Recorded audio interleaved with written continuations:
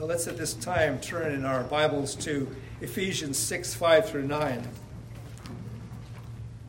Ephesians 6, 5 through 9. And don't let the size of this pericope, this portion or passage, fool you.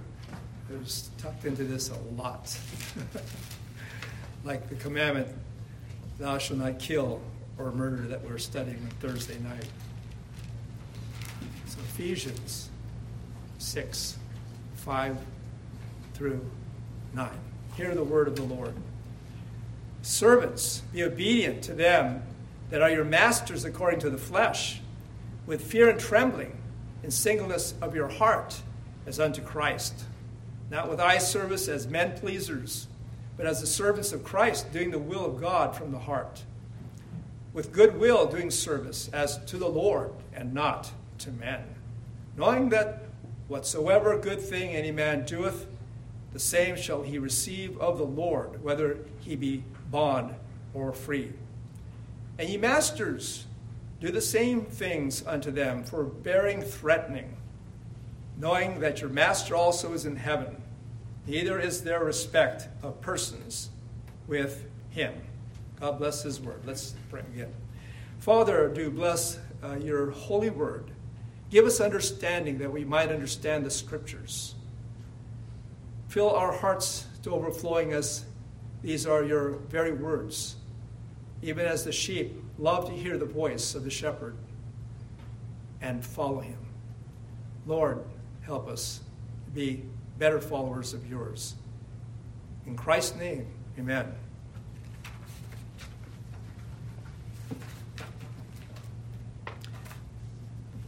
The Christian work ethic. You probably didn't think I'd be preaching on the Christian work ethic. It sounds like something political. It's not. It's first and foremost biblical. Why not Christian employers and Christian employees? For one thing, there were not corporations like we have today back when Paul wrote this. You had big government. We call him Uncle Sam. Back then, they probably called him Uncle Caesar. There were plenty of small business owners, by the way. The Lord is happy to have many small business owners. He believed in capitalism.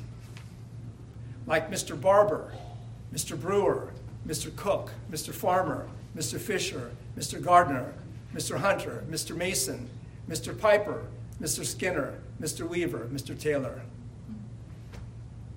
But half of the population of the Roman Empire were slaves. Did you know that? Keep in mind that Caesar went all over the Mediterranean world conquering neighboring people. And that meant he made them slaves. Whether they were allowed to stay in their country, such as the Jews were allowed to stay in what was a tributary state of Rome, or be transported elsewhere, according to Caesar's discretion. Many of these slaves were highly educated people, captured in war, relocated to other parts of the empire where they were needed. They would work for the upper class. Now, the gospel was widely received by the slave population and other lower classes. James says, "Hearken, my beloved brethren, hath not God chosen the poor of this world rich in faith, and heirs of the kingdom, which he hath promised to them that love him?" For example, according to the early church historian Eusebius, the gospel writer Luke may have been born into slavery in Antioch, Syria, and later become a doctor. He had a favorable master. He speaks to Luke, or of Luke, in Colossians 4:14. "Luke, the beloved physician, and Demas greet you." Now, some masters became Christians as well. When the Christian community met for worship, they were taught from the Bible that God does not see these distinctions that we make and that we see. I'm borrowing from the introduction, my background, from Ray Stedman. he says, I quote, "You might say they began to see how the ground was level at the foot of the cross," unquote. Isn't that a beautiful statement? The ground is level at the foot of the cross. It was on a hill, Golgotha, but the ground was level at the foot of the cross. There's neither Jew nor Greek. There's neither bond nor free. There's neither male nor female. For you are all one in Christ Jesus. For we are all children of God by faith in Christ Jesus. But what about when they went home from church and went back to work the next day? Does this relationship as brothers and sisters in Christ apply elsewhere, like at the workplace? Of course. Of course. Look at the passage. I just read it. I won't read it again except to refer to some choice phrases. Verse 5, as unto Christ.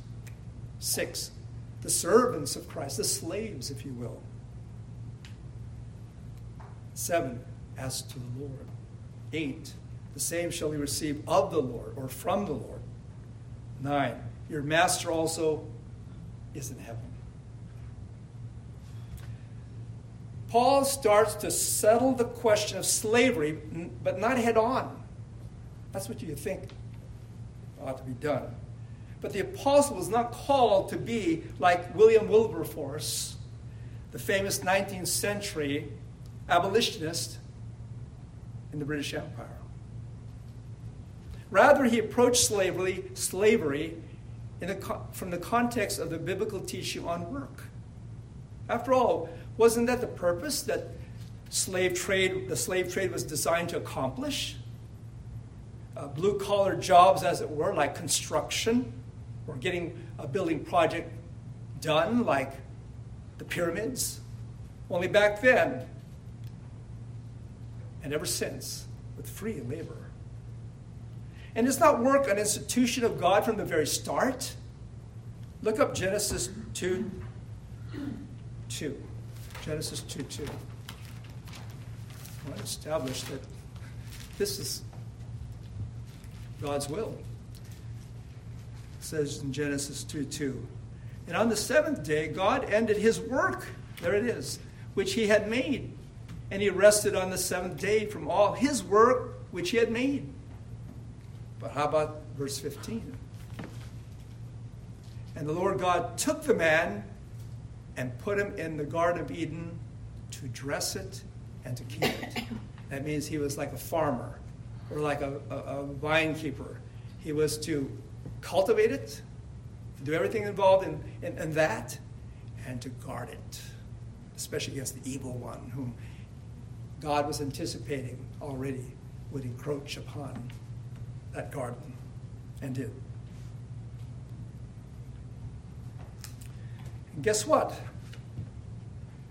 That was God, no sooner having made man, put him right to work. And by the way, God didn't put Adam on the payroll either. It was all free labor from the first employer, God. And nothing has changed so far as work goes, meaning that work goes.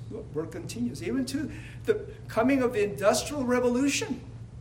Today, I believe, for the most part, legalized slavery has been eliminated in the world. And we know that that's an evil, except maybe in communist countries today. Now, I have 3 principles that I draw from our passage. Because again, work is good. Work is biblical. Work done God's way is to his glory.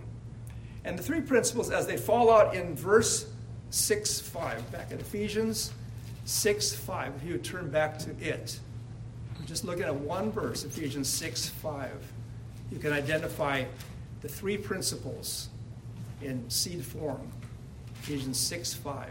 Let me read verse 5 of Ephesians 6 again. Servants, be obedient to them that are your masters according to the flesh, with fear and trembling, and singleness of your heart as unto Christ. There it is. And so what are the 3 principles? Can you pick them out? First, obey your employer as you do the Lord. That's the first. Second, fear, respect, reverence your employer as you do the Lord. And third, love your employer as you do the Lord. Can you pick them out? Be obedient with fear and trembling, with singleness of heart, as unto Christ. Now, we will focus on the first principle. That's all I think we have time for. You obey your employer as you do the Lord.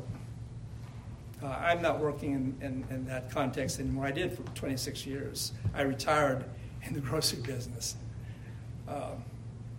So I think I know what I'm talking about in terms of personal experience. Notice in verse 7, with good will doing service as to the Lord and not to men. That doesn't mean that we're not doing it to men. Obviously not. I mean, you're serving your boss, right? You're serving your company. They're made up of stockholders, right? I wish I had taken stock out of my company at the time. Doing service equals work. If the boss tells you to work, what are you to do? Work. Pretty simple, right? It's like in the Army. I never was that. My dad was. But if the drill sergeant says, jump, you're to jump. You're not to say, oh, how high? If the boss tells you to work, work. Not a word about picketing. Not a word about strikes. You're not getting a job you're not getting a job because the government pays more when you don't work. Because as we will have recited next week, that he who would not work shall not also eat. That's it. That's it. I think we have been spoiled rotten in our country to think that the world owes us a living. But wake up. They say wake up America. Certainly wake up church, and don't be teaching or fall into the trap of teaching that the world owes us anything, or even that God owes us anything, because God owes us nothing but his wrath and eternal hell forever. That's the bottom line, and that's the gospel. And our being redeemed from that condition is the gospel, and nothing else, and nothing less, and nothing more. Think about this for a moment. When one gets a job by entering a mutually agreeable relationship with the employer, one voluntarily sells his time and freedom to that employer for that limited time. How do you and I conduct ourselves toward those we have responsibility to obey in the workplace? And especially if both are Christians. Now, they don't have to be, but the context, the original audience was that. Christian employer and Christian employee. And so, doesn't what Paul said earlier in Ephesians 5:21 apply in spirit? Submitting yourselves one to another in the fear of God. In another place, in Colossians 3:22, this is a corollary or parallel passage. Colossians 3:22, it reads, servants, obey in all things your masters according to the flesh, not with eye service, as men pleasers, but in singleness of heart, fearing God. That doesn't mean just a task you like to do, but not the ones you don't want to do. I might just share a little bit of my past. I became a believer, and I'm thankful that I was becoming more of a sanctified believer when I went to work. When I was working in college, and then later after college, and even when I was working while I was attending seminary. I didn't pick and choose what I wanted to do, or I didn't slough off at some things, knowing that there was going to be someone to come in later on to do that, and just do something I like to do instead, like be a checker. If the milk box had to be filled in, that's a lot of work, especially if you have to break down the load. It's easy just to kind of Well, there's enough milk, so I'll just go over here and do this other thing, And when God, and especially when my boss, told me to do that, or maybe I do it, but I just face what they call face the product, right? And I don't fill the bag. Duh. That's not the point. He wants me to fill the bag, and he'll let the ladies that are not checking to come to the back to do that easy stuff, the facing. Okay, that's what we're talking about. Now, there's a passage that I'd like us to turn to that's very important. It's a very important parable, and it's found in Matthew chapter 20, verses 1 through 15. It's a little bit of a lengthy passage, but let me read it. So Matthew 20, 1 through 15. Now, you may not agree with the conclusion that Christ came up with in his assessment of this account, or this workplace. But here it is. For the kingdom of heaven is like unto a man that is a householder, which went out early in the morning to hire laborers into his vineyard. And when he had agreed with the laborers for a penny a day, it's not a lot, I know, but that's what they agreed to, right? He sent them into his vineyard. And he went out about the third hour and saw others standing idle in the marketplace. And he said unto them, Go ye also into the vineyard, and whatsoever is right I will give you. And they went their way. Again, he went out about the 6th and 9th hour and did likewise. And he gave the same amount, the same wage, a penny, each one. About the 11th hour he went out and found others standing idle, and saith unto them, Why stand ye here all the day idle? They say unto him, Because no man hath hired us. He saith unto them, Go ye also into the vineyard, and whatsoever is right, that shall ye receive. So when even was come, the Lord of the vineyard saith unto his steward, Call the laborers and give them their hire, beginning from the last unto the first. And when they came that were hired about the 11th hour, they received every man a penny. But when the first came, they supposed that they should have received more. Unfair, right? Unfair. And they likewise received every man a penny. When they had received it, they murmured against the goodman of the house, saying, These last have wrought but 1 hour, and thou hast made them equal unto us, which have borne the burden and heat of the day. But he answered one of them and said, Friend, I do thee no wrong. Didst thou not agree with me for a penny? Take that thine is, and go thy way, and I will give unto this last, even as unto thee. And this is the cruncher. Is it not lawful for me to do what I will with mine own? Is thine eye evil because I am good? So there it is. The boss said, I'm good enough to give you a job, and you look at me with an evil eye, like I did you wrong. And no doubt there are problems in the workplace. No doubt there are problems that arise from inequality, inequity, because we're in a sinful environment. But we deal with those biblically, as we will talk about later.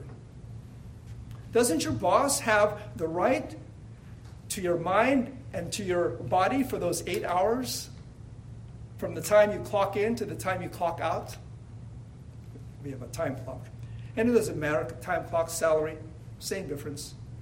God's word tells you and me, if you sign a work application, God calls it a covenant, like the covenant of marriage. Hence, work or make it work. Imagine, Paul was dealing back in the 1st century with the institution of slavery. If there is ever a practice that the apostles were faced with and protested against quietly, or silently, as it were, it was this that denigrates the very image of God in one's fellow man. Amazing that he nor the other apostles said anything to encourage slaves to rise up and revolt against their masters. They make no appeal to the masters either to free their slaves. Looking back over 20 centuries of slavery, or of human history, slavery, as I've already mentioned, is largely, I believe, eliminated, at least, can I call it systemic slavery? And Christianity was the one responsible for getting this ball rolling in that direction without violence, or at least not advocating such. Edward Gibbons, in his book, The Decline and Fall of the Roman Empire, states, and I have his quote, "While that great body, the Roman Empire, was invaded by open violence or undermined by slow decay, a pure and humble religion gently insinuated itself into the minds of men, grew up in silence and obscurity, deprived or derived new vigor from opposition, and finally erected the triumphant banner of the cross on the ruins of the Capitol," unquote. Force never accomplished anything to end slavery. Or for that matter, the middle class struggle between the bourgeoisie and the proletariat, to use the terminologies right of communism, or between the rich and the workers. May I make this recommendation? Only faith can and does, as already evidenced in past history. Why do you think the Reformation happened? It's something very similar. And why do you think a nation such as ours, with its very difficult beginnings, of being at war with another nation, even a nation that controlled it, something similar to the Roman Empire, have what are called in its constitution unalienable rights to life, liberty, and the pursuit of happiness? We're not there. We're far from perfect. But we have that, you see. And that was given to us by our Christian heritage.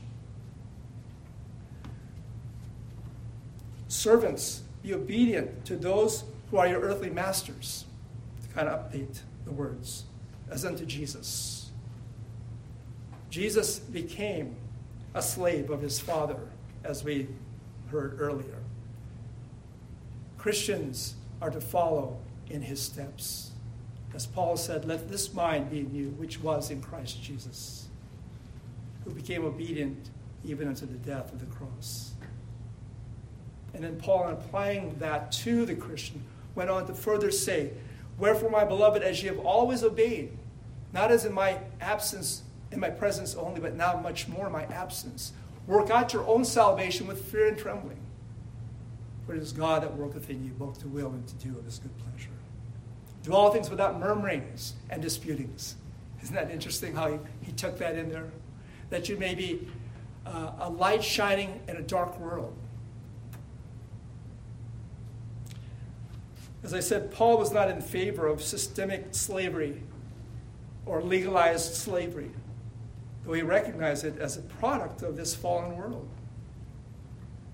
But he says in 1 Corinthians 7:21, which is very interesting, this verse, 1 Corinthians 7:21. He says, "Art thou called," meaning called into the kingdom of God, "being a servant, being a slave? Care not for it." In other words, as far as Paul is concerned, not something desirable. "But if thou mayest be made free, use it rather." In other words, that's the far better choice, is to be a free man. Recognizing that we will always be the Lord's slave and the Lord's free man, all at the same time, once and at the same time.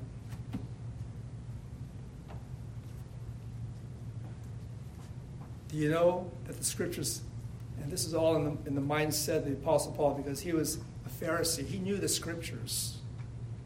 He studied the Scriptures. For example, in Deuteronomy 23, you can look it up if you want, Deuteronomy 23, 15 and 16. He knew that the Scriptures tell us that the slaves of the Jews have a choice as to where they want to live, if they can pull it off. Look at Deuteronomy 23, 15 and 16. He says, "Thou shalt not deliver unto his master the servant, the slave, which is escaped from his master unto thee." Okay, that's what he says. You don't return him to his former master if he escapes his former master. If he escapes to another master, as it were, he shall dwell with thee, even among you, in that place where he shall choose in one of thy gates, where it liketh him best. In other words, where he wants to be. Maybe he sees another master who treats his servant slaves better, and he wants to be part of that family. Just in terms of quality of life. Maybe his present master has some odd against him and has been picking on him and has been really giving him a hard time. Can you imagine that went on during slave days? And so he wants to be in that household instead of his present one. He says, that is, Moses says, "He shall dwell with thee even among you, in that place where he shall choose in one of thy gates, where it liketh him best. Thou shalt not oppress him." It's pretty plain to me.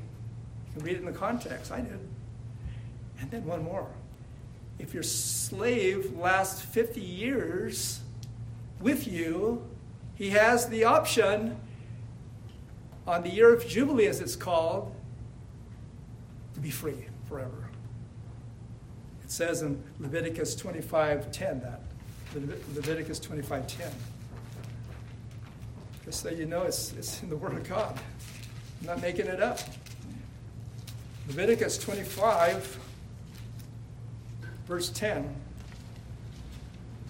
"And ye shall hallow," meaning make it separate, make it holy, if you will, "the 50th year, and proclaim liberty throughout all the land unto all the inhabitants thereof. It shall be a jubilee unto you, and you shall return every man unto his possession, and you shall return every man unto his family." Meaning you're to let him free. He's free. Not only are you free from indebtedness, from those that you're indebted to, that's allowed. Given the circumstances, of course, we have to understand that. But nevertheless, it was done, and so was the setting free of the captivity. And this was a Christ echoed when he started his ministry, when he talked about freedom to those that are in prison in the year of the liberty of the Son of God. Yes, in one sense, Christians are all slaves everywhere in the workplace. As Paul said also in 1 Corinthians 6, "For ye are bought with a price, therefore glorify God in your body and in your spirits, which are God's." The late R.C. Sproul said, "By rendering ungrudging service to their true heavenly owner, slaves can work not for their value in the marketplace, but for the Lord's glory."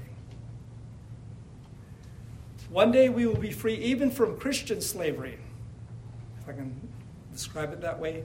When we go to heaven to become the full-time children of God. Look lastly at Romans 8, 16 and 17. Romans 8, 16 and 17.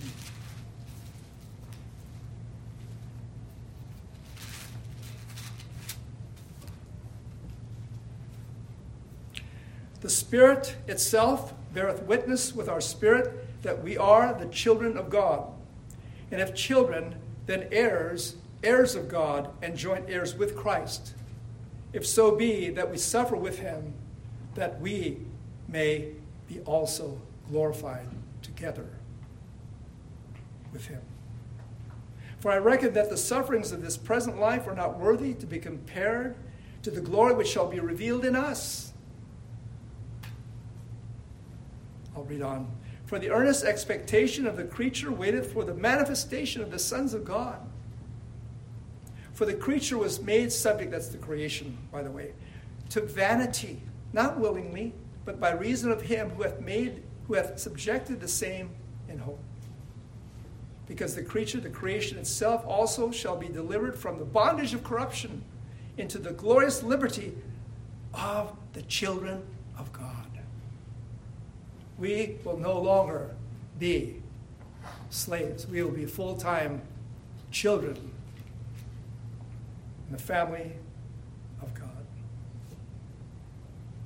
When the creation, but especially the new creation, shall be delivered from the bondage of corruption into the glorious liberty of the children of God.